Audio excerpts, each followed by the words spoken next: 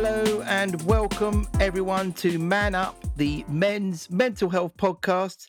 My name is Andy Richardson, and sitting the other side of Europe over the big pond, well, the sort of medium-sized pond, is the sublime but not ridiculous Tommy Danquar. How are you, sir? I'm very, very well, thank you very much. Actually, do you know what? I'm lying. I'm lying. I'm saying that I'm very, very well. But I think off the air, I was just saying that I actually woke up with a bit of a dicky tummy this morning. So I've Oh, yeah, that's a euphemism. That's a euphemism for having the shits, isn't it? I was trying to put it a bit more politically correct, but oh my goodness, yes, I'm feeling a bit drained this morning. a bit drained. If I call a timeout at any point, you know what it is. Yeah. Right. Okay. Yep. TMI. Wow. The well, what a start that is to a podcast. I mean, come on. Bombshell. It's funny you say this morning. I mean, this is the first time I think we've ever done a podcast this early. I mean, I know it's 2 hours ahead for you, but it's Yeah. like it's 9 a.m. Here really, and I must say I'm not great in the mornings. I'm a lot better as the day goes on, and I wanted to talk to you about that actually because you're quite an advocate of sort of getting up early, aren't you? You're sort of Yes. 5:30 a.m. man. Mhm. I'm about 7:30, 8 o'clock when I'm not working. What would you say the benefits of getting up early are, and can you train yourself to sort of get up earlier? Yeah, definitely. You can absolutely train yourself. Like with anything, it's all psychological. I used to believe that sleep late and stuff like that. But I, there's practices you can put in place to do it. But the benefits of waking up early for me, and I think this is because as well, I've got children, a family, and once the kids are up, then there's no me time. It's completely everything's centered around getting them ready and prepped and stuff like that.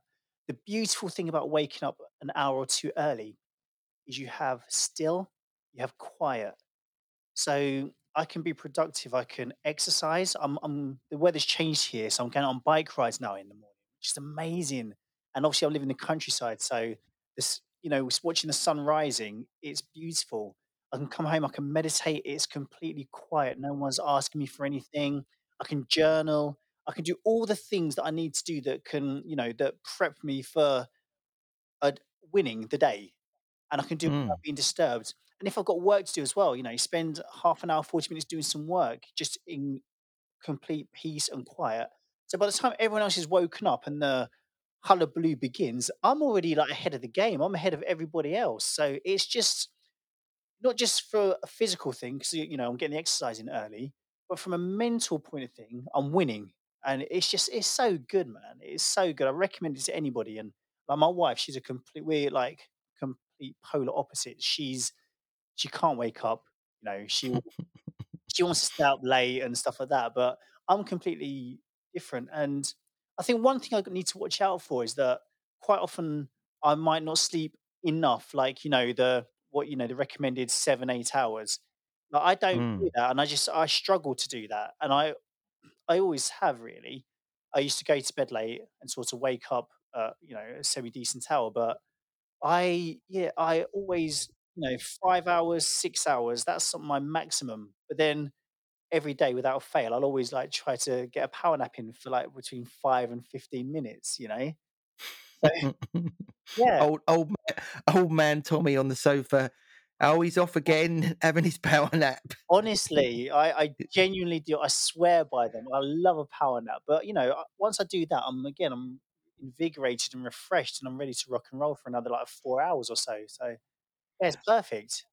I can see. Obviously, I don't have anyone to disturb me, so I can get up at any time and have sort of undisturbed time. But then that's not true actually, because by the time it gets to sort of 8:30, 9 o'clock, I'm getting a barrage of emails for work, junk mail from companies trying to sell me things, Yeah.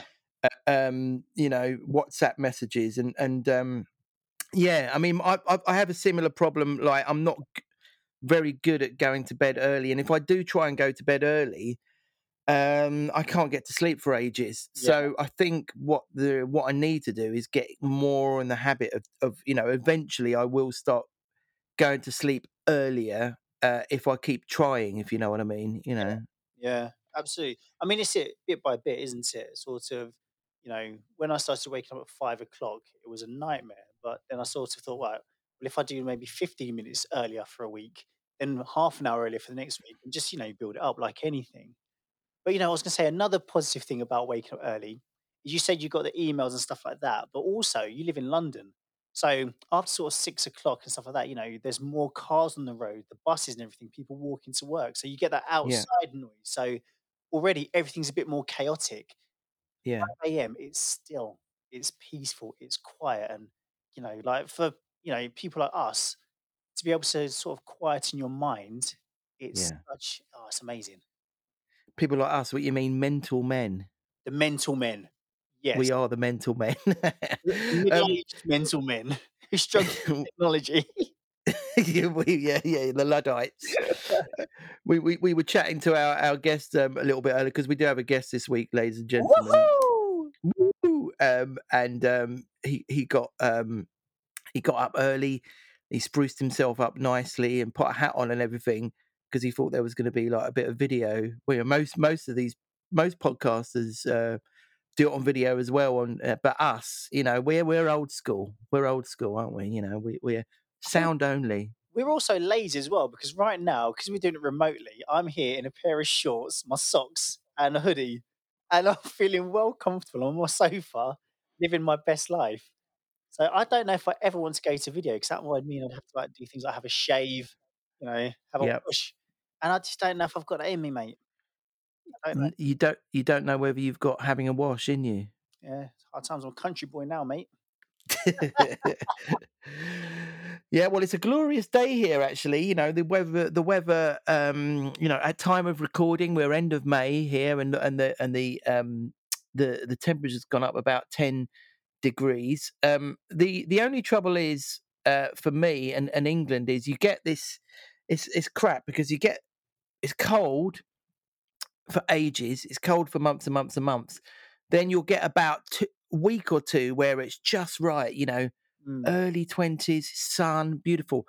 Then it goes mental and goes for 30 degrees or something like that, and that's too much. And I find that quite triggering when it's really hot. And it's funny because let me do my little jingle. I will make a proper one. No, no, don't ever Me- make a proper one. I like this too much. Let's go.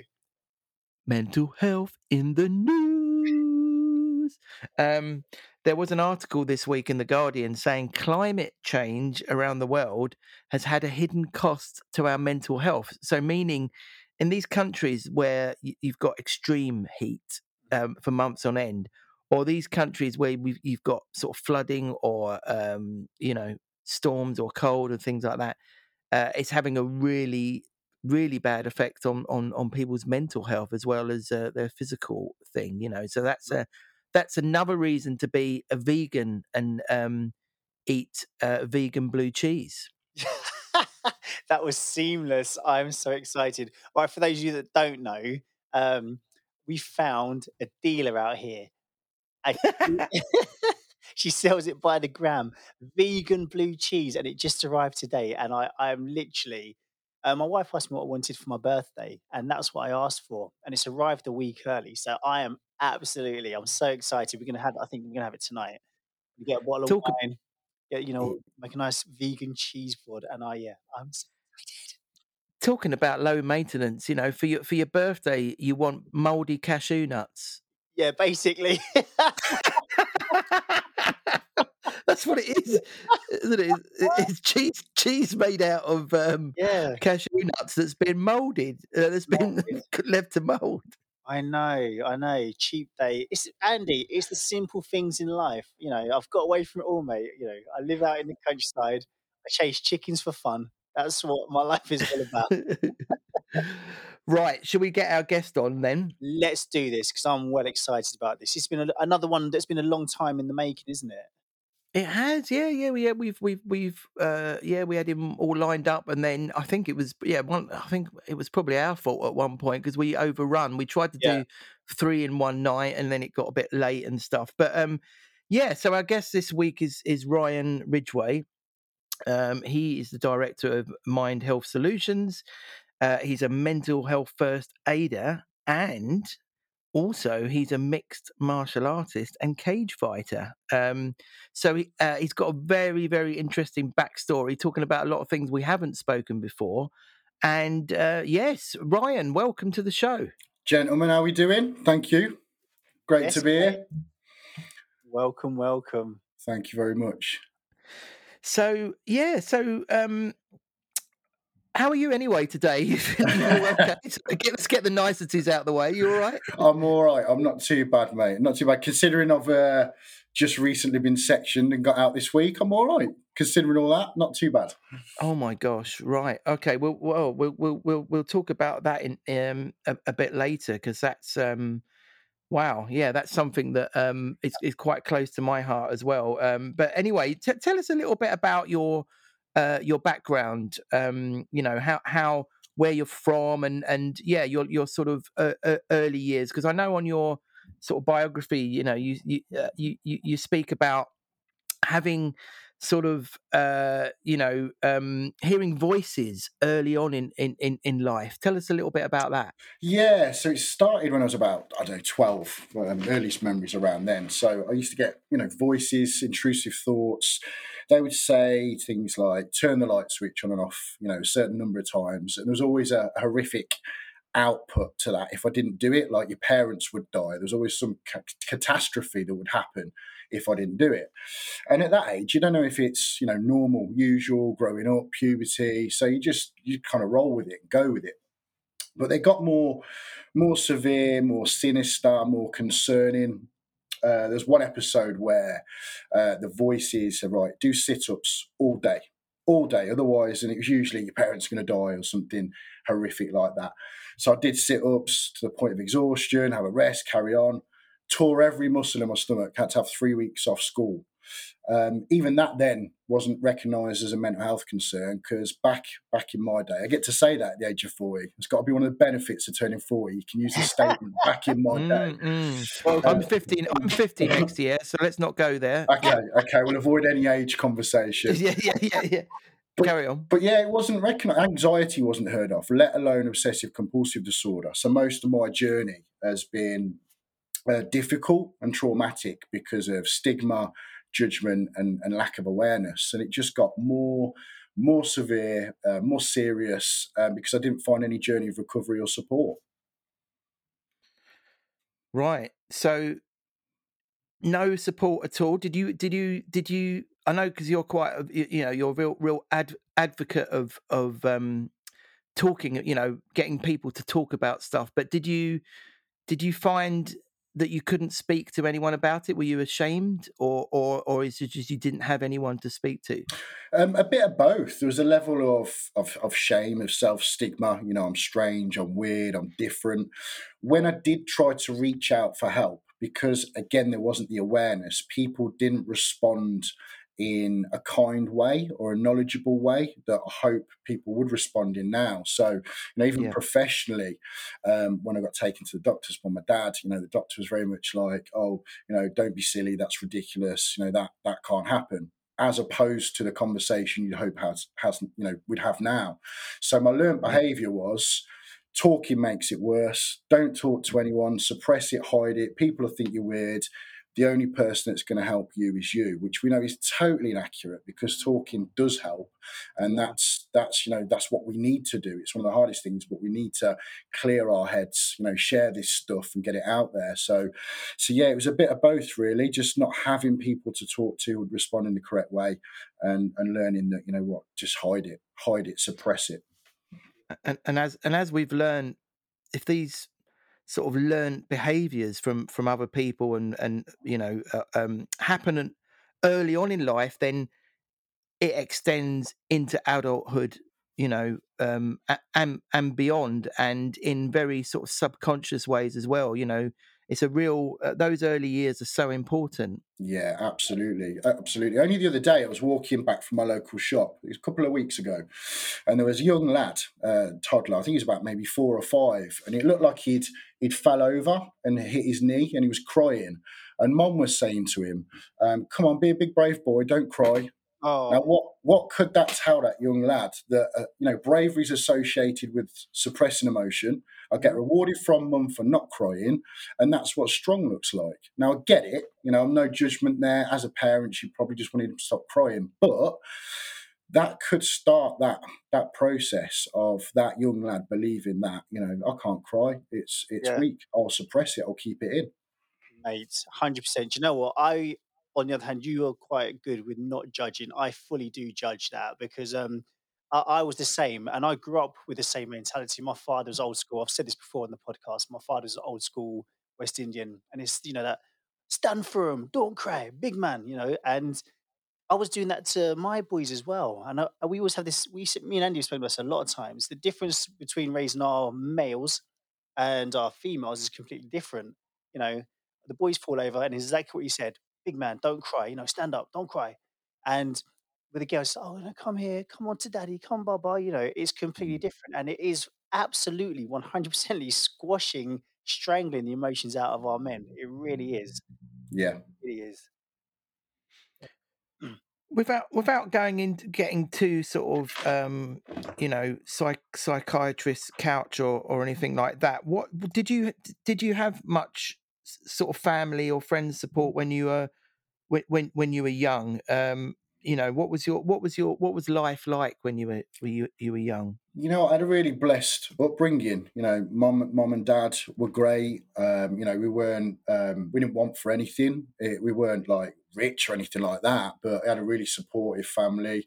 Mum and dad are 70 now. They're still together. It's a real kind of what you'd stereotypically, I suppose, view as a stable environment, a stable upbringing. But I had a mental illness that wasn't recognized back then or as recognized, and that's where the trauma and the difficulty kind of lay. It's funny because I've been reading recently. I don't know if you've heard of Nicole LePera. She's massive on Instagram, and she came out with a book called How to Do the Work, and she talks about her childhood being on the surface being very, very stable, happy sort of families, but she said the way things were always brushed under the carpet all the time. She thinks that was the trigger of the problems she had in her adult life. Because so it's not necessarily, you can get trauma from childhood, but not necessarily. You don't have to be abused or be from parents that are always sort of arguing or neglected or stuff like that. It's just people are starting to realize that those years, I mean, I suppose we've always realized it, those early years are really, really important, and you really have to sort of, it's precarious, really, isn't it? You don't, Yeah. whatever. Yeah. Yeah, it is. It's So so weird you brought that book up, because my partner Jamie, she's downloaded that only yesterday and said you need to listen to this. It'll really help you at the minute. So that's so bizarre that you've mentioned that book. there you go. It's a sign. There you go. It's a sign. It There we is. go.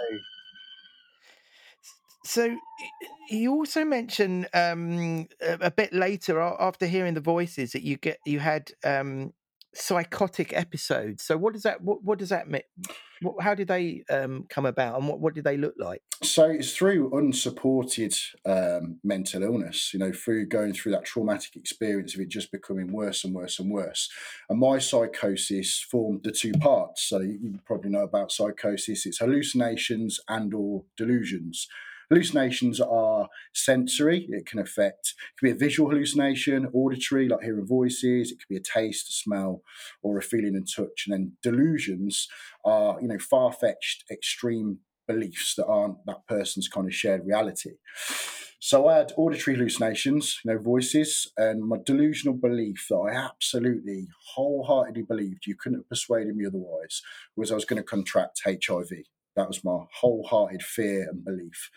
And it was that extreme. I remember one episode where I was playing football fell on the ground, cut my knee, and then thought, what if someone who has that has landed there and there's blood to blood contact? I need to get a test. I had 8 tests in 12 months for HIV. Rather than recognise that as a mental health concern, professionals banned me from having tests. Wow. What does that do? What does that do to you, like, mentally? That was when, I mean, before that, suicide plans were made anyway. But that was, well, I found a workaround. I thought, right, I'll drive to different centres. So I remember driving an hour away and having a test somewhere else. But then the medical records followed, and that kind of barring process continued. So yeah, it just put me on such a downward spiral. I was really just coping day to day, just clinging on to some kind of reality. Was that around the time? Because I know in the sort of late 80s there was a real sort of scaremongering adverts on TV about AIDS. Like "Don't die of ignorance," it said, and Oh, those massive blocks, wasn't it? It's like a big grey advert with the AIDS spelt out in big grey concrete blocks, wasn't it? yeah, yeah, I AIDS, remember don't that. die. And I think, I mean, I guess the idea was, to try and sort of spread awareness, but I think it sort of had the opposite effect to a lot of people, and people found it quite sort of, triggering.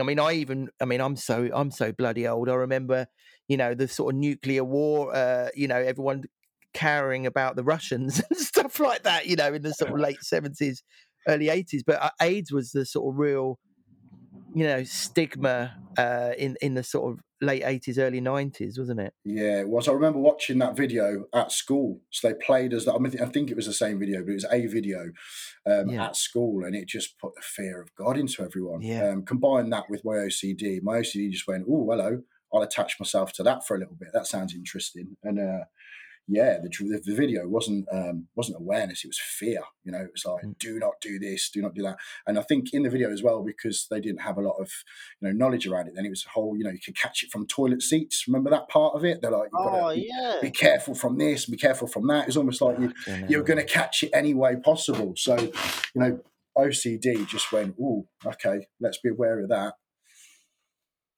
So okay, let's get into the OCD thing, because that's something I've wanted to talk about for ages, and we've never really had anyone on here that has spoken about OCD. It was only in recent years that you got a proper diagnosis for that, wasn't it? It was, yeah. So I'm 40 now. My proper diagnosis only came at the age of 35. Previous to that, it was lots of misdiagnosis like panic disorder, GAD, generalized anxiety disorder, and depression when I was 19. But I became depressed through living miserably with OCD, because the two often, that's the word they choose to use professionally, often coexist. So it might be someone struggling with anxiety, living miserably, they become depressed. So go on, describe what OCD looks like, what it actually is, and how it sort of differentiates from generalized anxiety or health anxiety. So when I first had it, it was intrusive thoughts and compulsions. Carrying out an act, like I mentioned, turning on the light switch on and off, or touching a certain point in the room a certain number of times, or counting.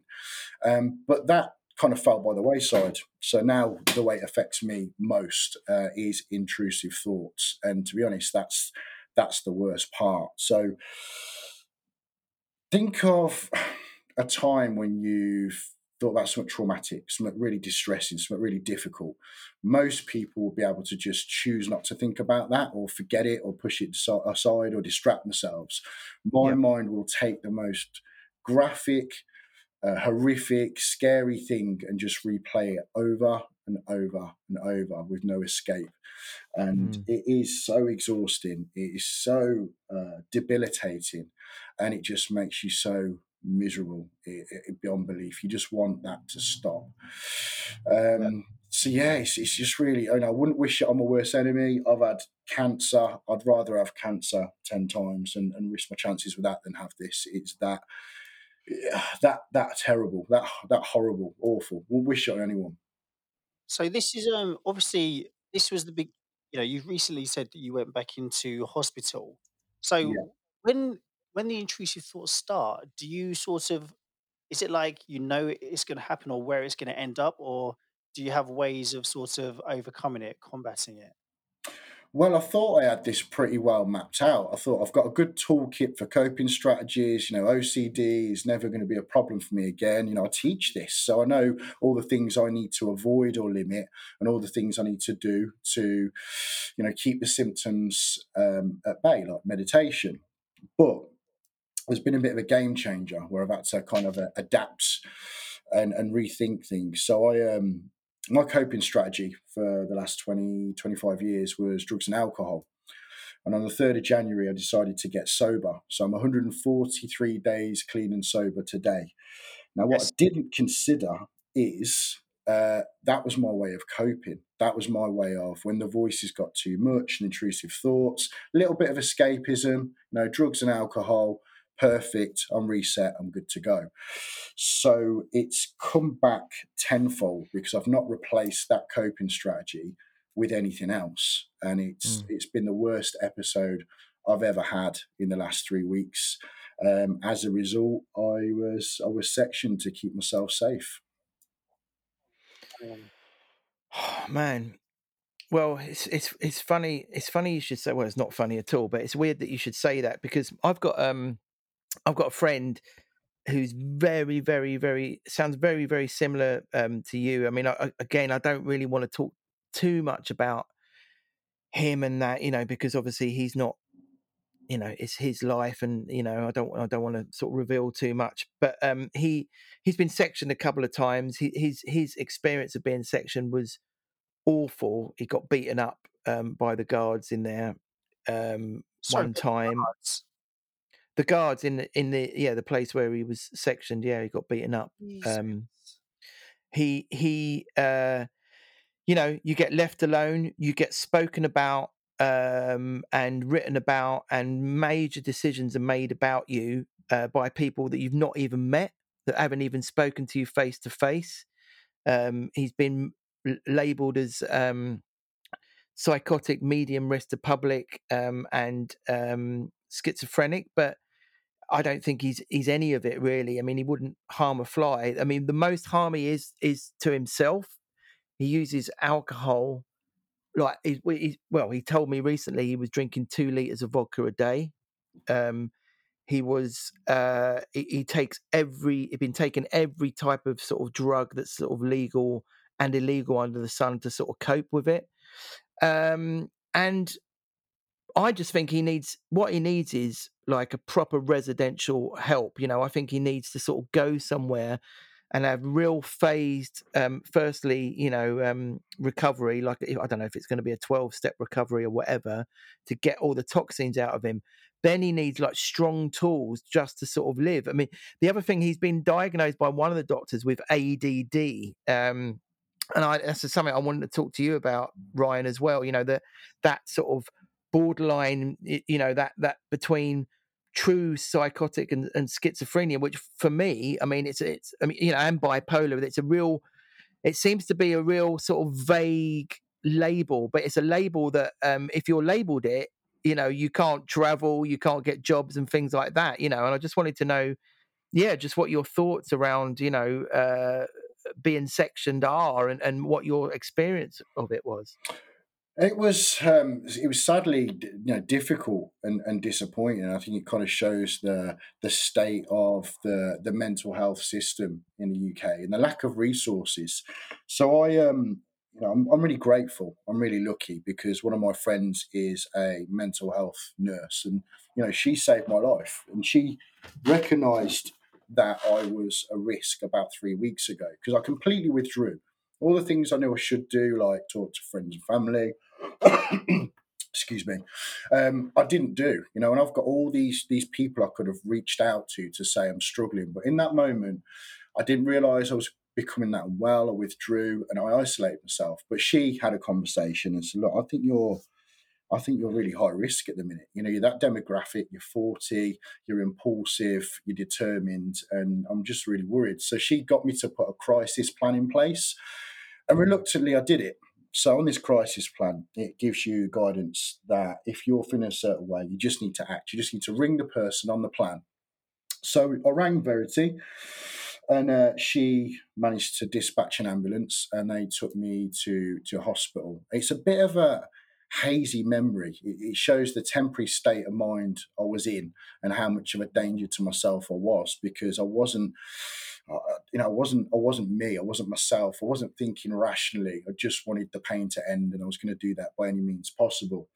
But they took me to hospital, and appreciate there's wait times. We're in a pandemic still, and no one goes into hospital and gets seen straight away. But I was put in a room on my own for 12 hours. In a room on my own for 12 hours in my own head, and that in itself, for someone going through mental distress, emotional distress, shouldn't really have happened. It does show the importance of kindness, because there were people on that ward, and I'm going to go back and thank them in some way possible. There's a guy called Jake, a lad called Matt, and a girl called Claire, who, in between doing their rounds and doing their bits and pieces in the hospital, they'd pop in, they ask me how I was, bring me coffee. So one person was kind enough to charge my phone. Now, they didn't do any of that. If they weren't there, then I would have absconded. I'd have walked out, and I firmly believe I'd have completed suicide. So it shows the importance of kindness from strangers, or people who, just reach out and offer that smile, that hello, that how you feeling. And then I got took to the Bradgate unit in Leicester. So my doctor's is registered in Nuneaton in Warwickshire, and I live in Leicester. So there was some confusion over where to put me, some kind of politics and red tape over which service is going to care for me. Took me by ambulance to the Bradgate unit. This is about 10 o'clock at night by this point. So I went into hospital at 8. I'm now getting assessed 10 p.m. at night. And they weren't going to keep me in. They were going to discharge me. Thankfully, again, I rang my friend who's an R&M, mental health nurse. She spoke to them, convinced them to keep me in, and I was put in a makeshift kind of office room space on a mattress on the floor, with someone sat outside the room making sure I didn't do a runner. And that was pretty much my experience of being sectioned. You made reference to people making decisions without even meeting you. I wanted to stay in. I felt that the safest place for me was to stay in. They discharged me under the care of the crisis team. They came out the first day, and then they cancelled the appointment yesterday. So now it's just on my own. Not on my own, because I've got support in place, but how many people aren't as fortunate, as lucky as me, to have, a friend who's a mental health nurse, a really supportive partner, friends to talk to? How many people wouldn't have all that and would end up being suicide? It breaks my heart, because it should not happen. Why are we waiting for people to enter crisis? Why is it so reactive rather than proactive? And even when it's reactive, you might be sat there for days on end waiting for someone to come and say, here's some help, here's some support, here's what's going to happen. So true. It's so true. I mean, obviously, yeah, we all know why it's happening. Like you said yourself, the mental health just don't have the resources. But the fact that you've said that, you've come out. Sorry, that sounds quite archaic, didn't it? You've come out. You weren't in jail, but you've gone home and you're waiting for an appointment. They cancelled it. Yeah, that's it. Exactly. It was cancelled. And, with no, we're going to cancel it, we're booking tomorrow, nothing of that nature. Like mental health support, you have to seek it out. We have to find it ourselves, sadly, dependent on charities, organisations. When are they planning on investing more money in mental health? We all know this is a real problem. When are they going to make mental health first aid a legal requirement equal to physical first aid? You have to have that. That's compulsory.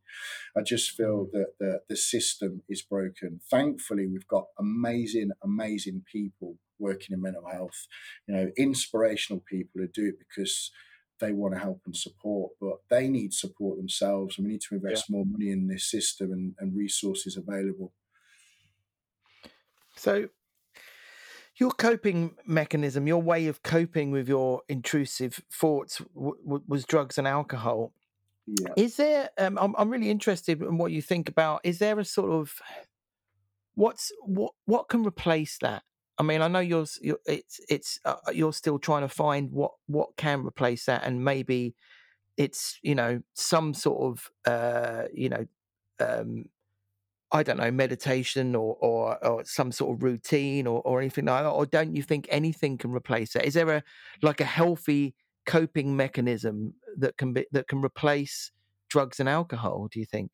Yeah, there is. It's just finding it. So with me, I've been able to just about get by without medication for quite some time. I thought, if I do all these great things in my toolkit, then I can just about cope with these voices. Good days and bad days, but it's livable.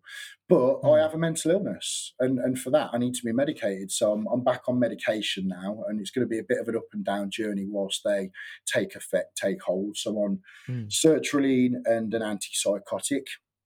Yeah. So letting them take hold to give me the strength and the resilience to start doing the things I know can help. So, MMA and boxing is a cornerstone of what keeps me well.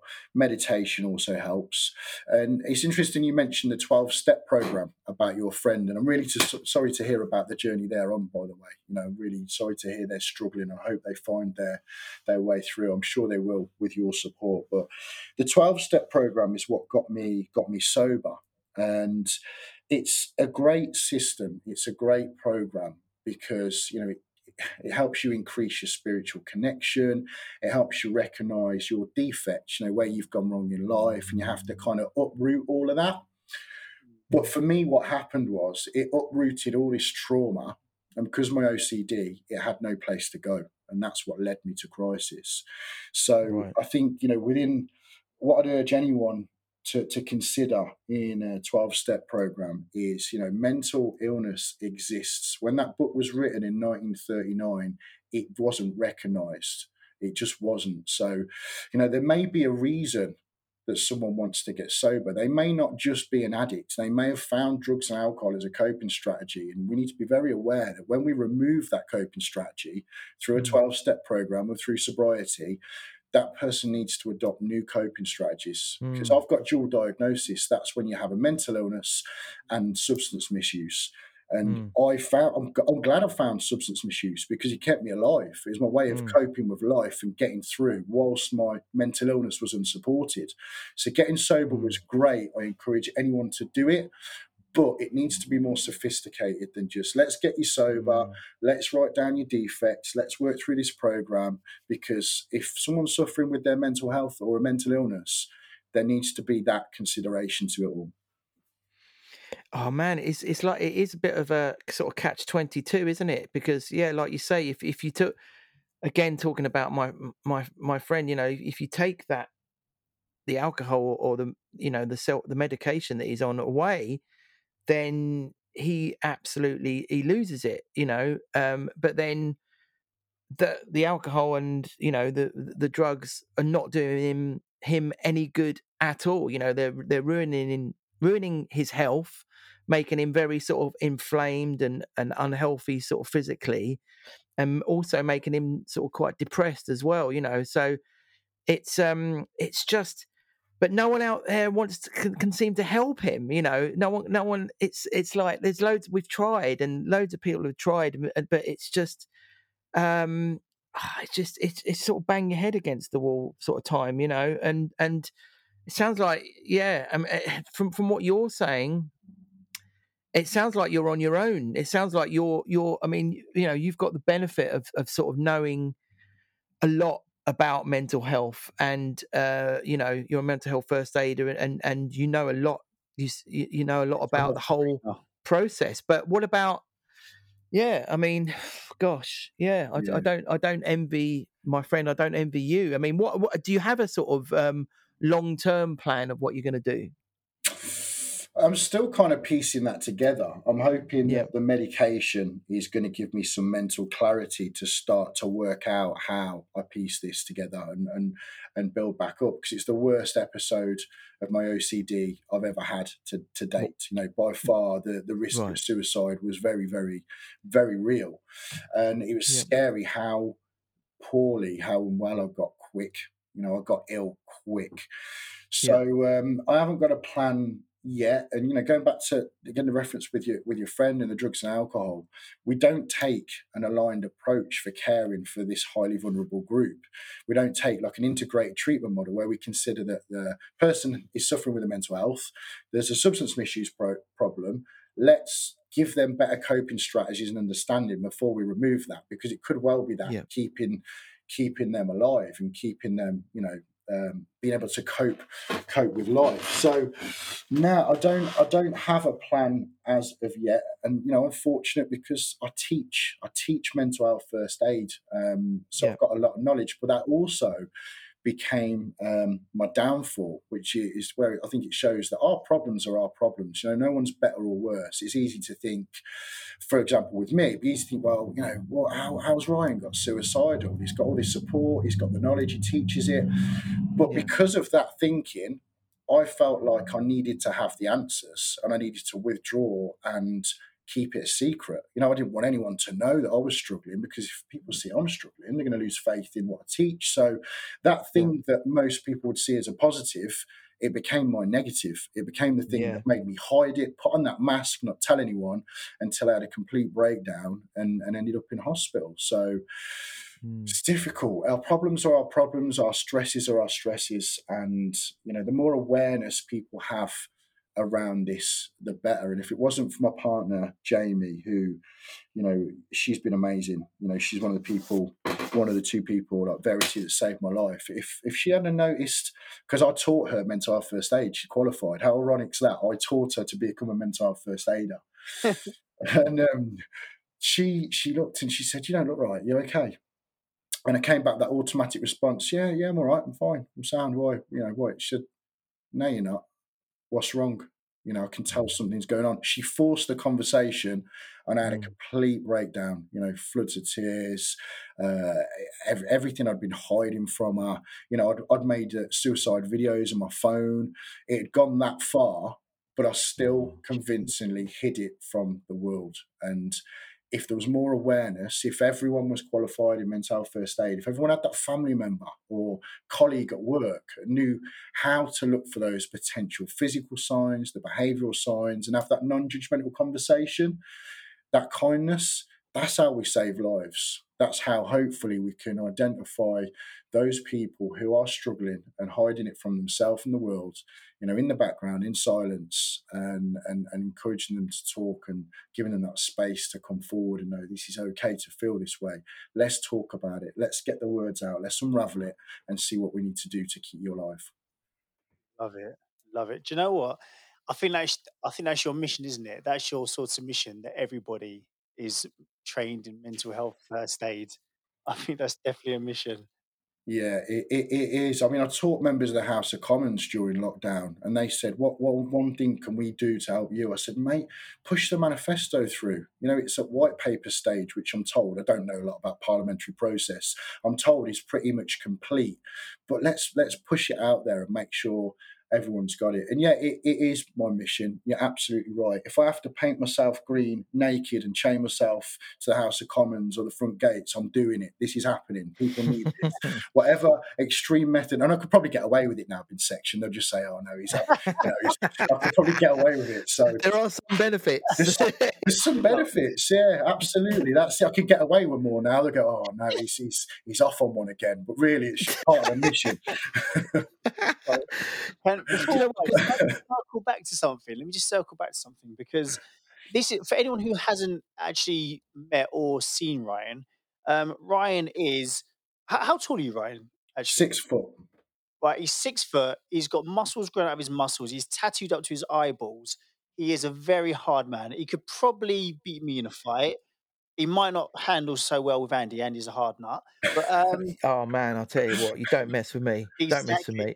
But the thing is, this is, as you said, that our problems are our problems, and you're not just physically, an absolute beast. Mentally, your knowledge, your power, and what you give to the mental health community is absolutely phenomenal. And for a long time, I've admired you. Um, but the fact is that you said, you talk about it, you stuff like that, and you preach it, but you have suffered as well. And I think that's for me, that's quite, without sort of taking pleasure from your pain, it's quite reassuring that no matter where we are, what we know, and what we learn, we can all be affected by it. It doesn't make us less of a human, doesn't make us less of a person. It is what it is. Mental health has no prejudice. Do you know what I mean? Absolutely, yeah. It's unforgiving. It can affect everyone. And thank you for your kindness. I've admired what you've done. Both of you, the page that you run, I saw it reached out to me, and I think you're both incredible at what you're doing, pushing this positive message around mental health and men's mental health forwards. And going back to the fight, I'm a lover, not a fighter. I'd rather cuddle both of you. We'll have a good old cry, all right, rather than a scrap. Let's reverse it. Let's get the emotion out, boys. Let's have a good old cry. That's the Well, way to do things these days. But He's yeah, backing out. He's backing out. He knows how hard I am. I That's know, what I it is. knew Yeah. it, I'm darling. tapping out already. I'm tapping. Oh, I couldn't fight my way out of a paper bag, mate. But anyway, I mean, it's funny. I was going to ask you, Tommy, because you've done the sort of mental health first aid course, haven't you? Yeah. I've not done it, but I know a lot of people that have. So, come on, boys, sell it to me. Ryan, you've sold it to me in a very, very powerful way. Why should everyone do a mental health first aid course? All right, who's that to, me or Ryan? Both of you, come on. I'll let you go first, brother. You go for it. All right, nice one. Well, okay. Well, do you know what? For me, the most simple thing, and can I just correct you because you said it twice now, Andy? You said that he's a mental health first aider. He's actually a mental health first aid trainer. He gives the trainings.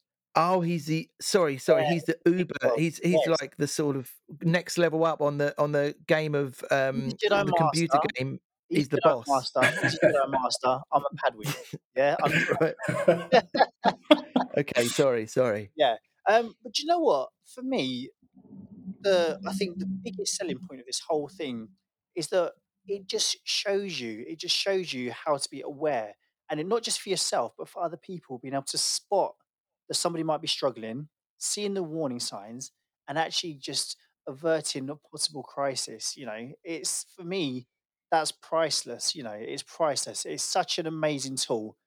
It really is. And that's me, keeping it short and simple. It's just made me so much more aware of what's going on and how I can potentially help somebody, save somebody's life, and how I can just be aware of myself and mine, feelings, emotions, and mental health as well.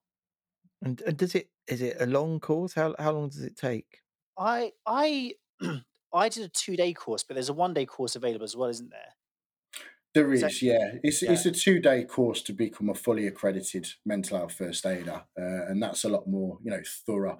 It's a bit of a microwave version on the 1 day, but the 2-day gives the delegates space to explore each topic and come away feeling empowered. Often people think, oh, no, I'm going to have to talk about suicide and anxiety for 2 days. Yeah, we are, but we navigate through that in a way that people want to use it and they feel empowered and enlightened and positive. It's always a good experience coming through that. So yeah, why wouldn't we have it? Yeah. Why wouldn't we have mental health first aid? I'm not going to bore everyone with stats, but we know 1 in 4 people struggle each year. But they're the 1 in 4 we know about. How many people are struggling in silence and still Yes. feeling because of stigma? They've got to hide it. So it's more like 50% of people each year will struggle with a mental health issue. That in itself shows that we need this. Not just a want; it's a need. Every company should have one. I know a lot of companies are trying to sort of incorporate it, but yeah, every place of work, every institution should definitely have a mental health first aider at the very least, I reckon. Yeah, for sure. Actually, I was going to ask you something because when I did the course, I think there were 10 of us in the room, and out of the 10, 3 of us were men. I think it was like that. Only 3 were men. What sort of, coming through your classes and your courses, is there a high ratio of females to males? There is, yeah. Sadly, still is a higher ratio of that. I mean, I've done 190 odd courses to date now over 3 years. Trained over 3,000 people, I think it is, something like that. Wow. And yeah, there's a lot. It's almost still that kind of 70-30 split, sadly. And even when it's, say, construction, a typically male dominated industry, it is still that split. So it's got nothing to do with the industry or industries where they're more male dominated. It's still that kind of 70-30. It is starting to improve slightly, and I've seen a real difference in attitude of the men on the course. So back 3 years ago, you might have had three men on the course, almost like sent just to make the numbers up.